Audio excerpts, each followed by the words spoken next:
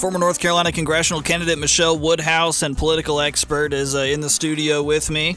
We're looking at some statistics here that are very interesting for this poll. A new Quinnipiac University poll found 47% of respondents said they would consider voting for a third-party candidate as the presidential election stands right now, which looks very likely Biden for the Democrats, Donald Trump for the Republicans. 47% of Americans, 50%, half of the people, would consider a third-party candidate. And usually we're nothing close to that number. Ask Ross Perot. We're never been close to 47% on a third-party candidate. You know, I think it's an interesting poll. Would be interesting to know, what do those numbers look like if the front runners weren't Biden and Trump? Right. Would people be saying, I would look at a third-party candidate if they didn't dislike the two candidates that are probably going to be on the ballot so much? I know former Governor Pat McCrory has been on the show many times and is quite involved in this third party. No labels. No labels. Yep. And so I think in many ways, who are they going to be able to put forward as a candidate? How legitimate is that third party candidate? I think there will be a third party candidate that runs. I think they've got the money, they've got the traction. Let's see if they can navigate 50 states and ballot law, et cetera, to get somebody on there. But who could that candidate be? You put somebody like a Joe Manchin on as a third party candidate, that changes the entire dynamic of the 2024 presidential race. Again, assuming that it's President Biden and former President Trump.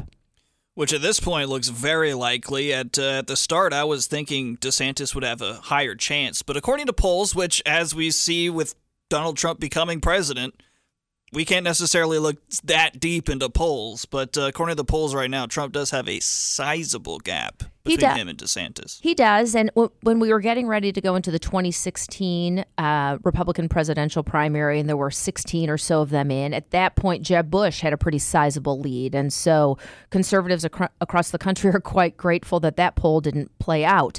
Donald Trump was the right candidate at the right time for the Republican Party in 2016 to defeat Hillary Clinton. But the Republican primary is going to be really interesting to watch. You and I were talking a bit about this off air, but I'll tell you who I'm watching and watching very closely is Vivek Ramaswamy. He is kind of my surprise candidate in this race. I think he'll be the most fun to watch on the debate stage because he'll be able to do some of that kind of Trump bomb throwing, but do it in a way that's incredibly polished. He's incredibly intellectual, very successful entrepreneur. He brings a new face, a new age demographic into the Republican primary, and I think he's going to be fascinating to watch. Bringing in a new age demographic means essentially could be a long-term player as well. Absolutely, and I think part of what we see in some of these polls isn't just that people want a third-party candidate or they want a different choice. I think what people are saying, and maybe they're not saying it as directly as this, but I'll say it this directly. I think people are tired of old white men, and they're ready for a different candidate to be available to them. I think that's what makes DeSantis appealing to many people on the Republican side. It isn't just that he isn't Donald Trump, because there's a group that are going to vote for anybody but Trump. Yep. But they see DeSantis, he's a younger guy, younger family, younger kids. Vivek brings that same really kind of that same demographic. Tim Scott is younger. It's just going to be a matter of who can catch lightning in a bottle like Donald Trump did in 2016. Will it be Donald Trump again? Will it be someone else? Are the Democrats going to run Joe Biden if the Republicans put forth another nominee other than Donald Trump? And so I think there's going to be a lot to play over the 2024 presidential cycle, and all roads run through North Carolina because you cannot win Pennsylvania Avenue if you do not win the state of North Carolina.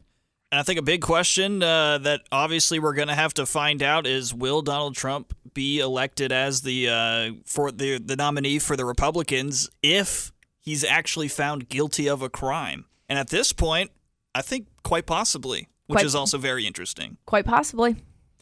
Michele Woodhouse, thank you so much for coming back to the studio again. Always my pleasure. Love to be in the studio. Thanks for having me.